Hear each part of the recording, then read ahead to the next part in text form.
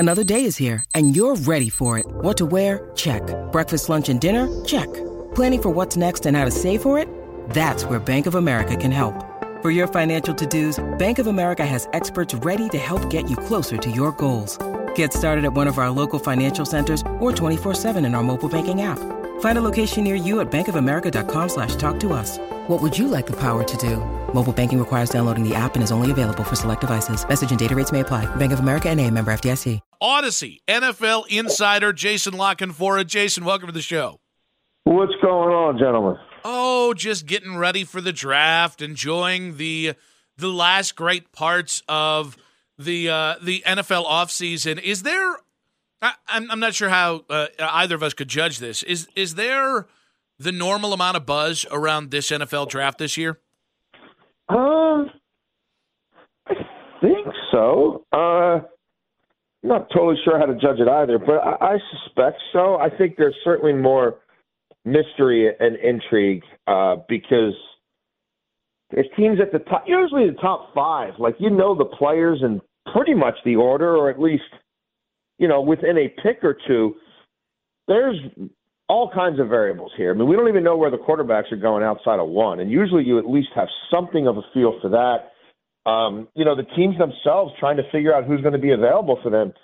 I've heard, way more. I have no freaking idea, you know what I mean, this year than I have most other years that I can recall.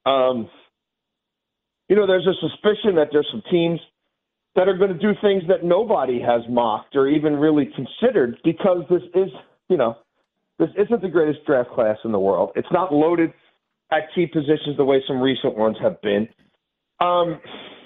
You've seen a lot of turnover in front offices. There's some wild cards, some guys who are sitting in the chair for the first time or just the second time. And quarterbacks are, all over the map depending on who you talk to. So I think you throw all that in a hopper, and I think there'll be some twists and turns and some oohs and ahs and some people, getting ripped pretty hard in real time because they're doing something that we didn't really talk about or didn't really brace for. Doesn't mean they won't ultimately be proven right, but there's a lot of variables out there. Jason, since the last time we talked with you, Odell Beckham Jr. has been added to the Baltimore Ravens, of course, and the Lamar Jackson uncertainty is still there. But what is the status of Baltimore as we sit now, the week of the draft? It's a weird. This team is in a weird spot right now. There's a lot of people who they're just worn out. You know what I mean? By the Lamar Jackson of it all, by all the, just like all the rhetoric, all the ridiculous press conferences, all the nonsense that the Ravens have, put out there, whether saying it out loud or whispering it to people. Like, there's a tremendous amount of Lamar fatigue. Saying all that, it's also a train wreck you can't look away from. And, the industry is convinced that they could be a team that breaks Anthony Richardson's fall if Anthony Richardson, in fact, has a fall. For all we know, he might end up going second overall. And the Ravens wouldn't go that high to get him. But, if he's still available at 10, I don't think it's out of the question that they would consider future Jazz capital to go get him.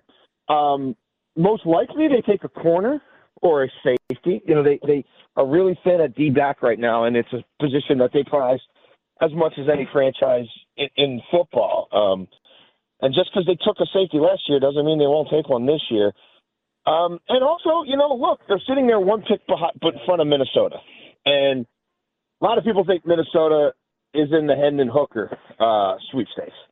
So is there a team that feels like, well, let's get ahead of Minnesota, let's get to 22 and do business with the Ravens there? I mean, that's another scenario that they're looking at kind of, wistfully, because they only have 5 picks this year, and they're not comfortable with that, and they're not used to that. And so, how can we rectify that? So, but the Lamar Jackson of it all trumps everything. And I think a lot of people are just waiting to see how Lamar reacts to whatever they do. And maybe they grab another wide receiver, which is also a possibility, even after signing Odell. But, until they figure out the quarterback situation, I think a lot of people are just kind of looking at them a little side-eyed.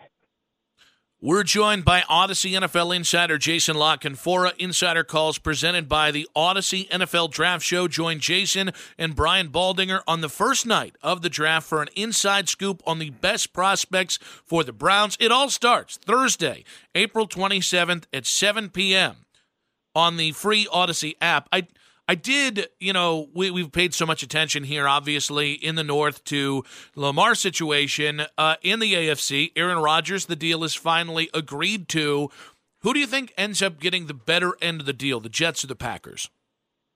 Well, the Jets, I don't think this is going to end well for them. They gave up too much for him. They were bidding against themselves. They refused to, exercise any leverage, which they could have done by spending a weekend with Lamar Jackson. Or, frankly, they could have done just by waiting to the other side of this draft. And now you're looking at the specter of next year's compensation. But where else was he going? I mean, the Jets weren't going to take a quarterback. What if Aaron Rodgers showed up to OTAs in Green Bay 2 weeks from now because he's making $60 million, and why not? How uncomfortable would Goody and the gang be? But the Jets weren't willing to do that. The Jets, what they normally do, which is asinine stuff when Woody Johnson's involved. And I don't know why. It's a salary dump. They agreed to take the full freight of the contract and also traded for him as if he's an ascending player, as if, he's still who they dream him to be. But the rest of the league says, no, that's a $20 million quarterback. That's not a $60 million quarterback. And if you want to pay $30 million of that salary, I'll give you a 4 or a 5 to pick up the rest of it. No, these guys went and made a real football trade. So he'll be there for 1 year. They'll be, an okay team. They won't be great. He's not what he once was. He wasn't good last year. He won't be good next year. And they'll probably win too many games to get the quarterback in 2024 that they really need. So, no, I don't think it'll work for them. I'm not a big Jordan Love guy, but the Packers had to stop being held hostage by or letting themselves, frankly, be held hostage by Aaron Rodgers. And for them to be able to move that contract in its entirety is obviously a win for them. Do I think they're going to be special with Jordan Love and the roster they've assembled? No. Even in the NFC, I don't think they will be. Jason, there's some rumblings out there that Tannehill could be moved. Absolutely. What do you think happens with him? Well, I think if they get a like C.J. Stroud, then I think Ryan Tannehill could be traded over the weekend. I don't think he'll be there come the trade deadline one way or the other. Quarterbacks will get hurt. Brock Purdy, is he going to come back on time or isn't he?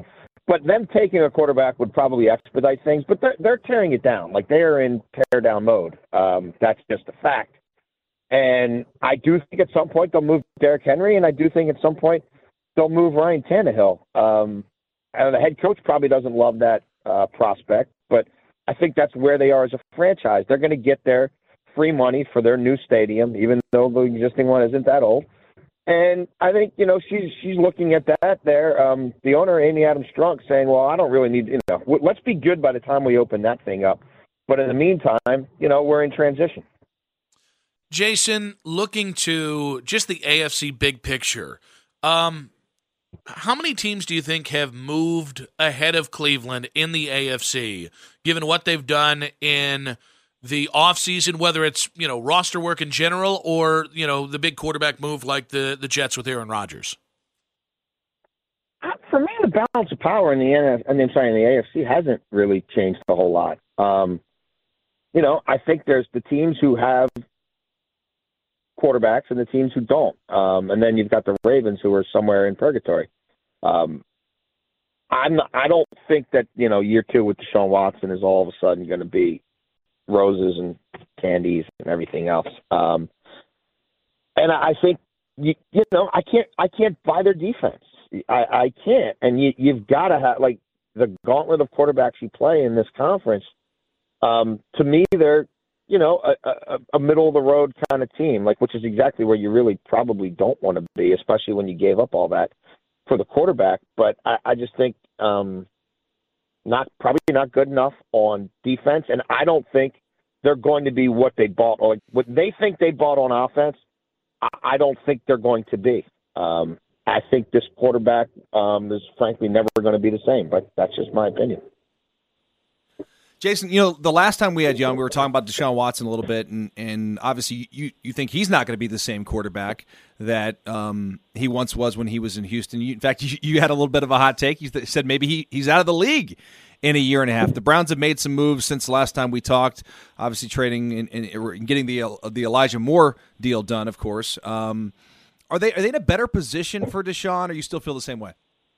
I'll believe he's upper echelon quarterback again when I see it with my own eyes. I can tell you this: that was hot garbage last year. They were you benched the better quarterback. The quarterback who gave them a chance to contend for the playoffs got benched for a guy who couldn't play. Now, again, is he going to shake the rust off this or that? I mean, whatever. Like you can sell that stuff, but I think it's in his head. And yeah, I mean, hot take or not, like, when you have that kind of baggage and you're not special anymore, like, that's when you don't get, a third bite at the apple. That's when people say, I'd rather go draft somebody, or I'd rather go sign my Jacoby Brissett. But I'm not, I'm not bringing that guy into my building and having to, answer to sponsors and everything else. So I think this is a massive year for him, unquestionably. And again, I'm not buying it. I could be totally wrong. I often am, but I'm not buying it. Jason, circling back to the draft here, I've made the comparison of this quarterback class to 2018 in terms of the amount of potential first-round quarterbacks you could have. Is the current scuttlebutt that we'll have 5 quarterbacks go in the first round this year? I mean, I don't know that there's a universal sort of sentiment on that. I think opinions waver, especially on, who would or wouldn't be willing to take Hooker given the age and the injury. But no, I think there will be. Even though next year's class looks generational, there's still a lot of teams right now that either don't have a quarterback or in their heart of hearts know that they're talking themselves into trying to believe, or at least outwardly trying to project that they have a quarterback. But, Vegas and Atlanta, I can't see them both passing on Anthony Richardson if he's there. I can't, for a multitude of reasons. So if you still, maybe they don't go 1, 2, 3, 4 like a lot of people were thinking, 6 weeks ago. But even if 4 go in the top 7, then you're talking about a long night where someone's got to be thinking, hey, I want to get that 5th-year option on Hendon Hooker, because year 1 might be a redshirt year. It might literally be a redshirt year. So I want the 5th year of control, plus the power of dangling franchise tags over his head beyond that, if he is who we think he could be, because that'll be a huge factor in us getting that deal done, at closer to our number than his. So, yeah, I think he was a first-round pick before he got hurt, and he was the same age. And there's a team, or teams like Minnesota, like the Saints, who, this is the last year there with Kirk Cousins. They didn't redo his deal again. This is it. Derek Carr, that's a year-to-year proposition. It could even be somebody jumping in, to that round, like the Rams. How bad is Stafford's shoulder, And if McVay is going to stick around, that's another team where let's get him in our building, let's get him in our culture, and, we could have a transition if need be. It only takes one, and we've seen it happen for far lesser prospects, like guys like Paxton Lynch in the past. So I'm banking on somebody in the 20s doing it. Jason, one final question here. There's been so much talk about Jalen Carter, a kid who at one point was thought to be in contention for the number 1 or number 2 picks here. Mm-hmm. There's talk about a fall for him because of off-the-field concern. Is there a perceived floor for Jalen Carter if he starts to fall here? I don't think he gets past Seattle at 5. I'm not buying it. In fact, I could concoct a scenario where if the Texans are comfortable with Tyree Wilson's foot, and not every team is, but a lot of the buzz from people I trust is that they like his high-end upside. I think it could be the other kid, Anderson, who a lot of people were saying first overall pick, back at the combine. I can see him. I mean, again, I'm saying fall to like 7 or 8. I mean, he's not falling out of the top 10, and Carter's not falling out of the top 10. But yeah, if these quarterbacks go, certain defensive players are going to get pushed down the board, 2 to 4 slots more than a lot of people would have thought at the onset. I don't think it's Carter, because I just think between Seattle and Detroit, I think one of them is going to see enough potential there to say we can handle the other stuff. And certainly I'm not buying, again, him getting past Philadelphia, no way, no how. I think Howie Roseman would sprint that card in if he's there. But again, I don't think he's going to be there past 5. Jason, great stuff as always, buddy. Really do appreciate your time, and enjoy yet another wonderful draft week in the NFL. Hey, thanks for having me, guys. You guys do the same. That was Odyssey NFL insider Jason La Canfora. Insider calls presented by the Odyssey NFL Draft Show. Join Jason and the great Brian Baldinger on the first night of the draft for an inside scoop on the best prospects for the Browns. It all starts Thursday, April 27th at 7 p.m. Eastern on the free Odyssey app.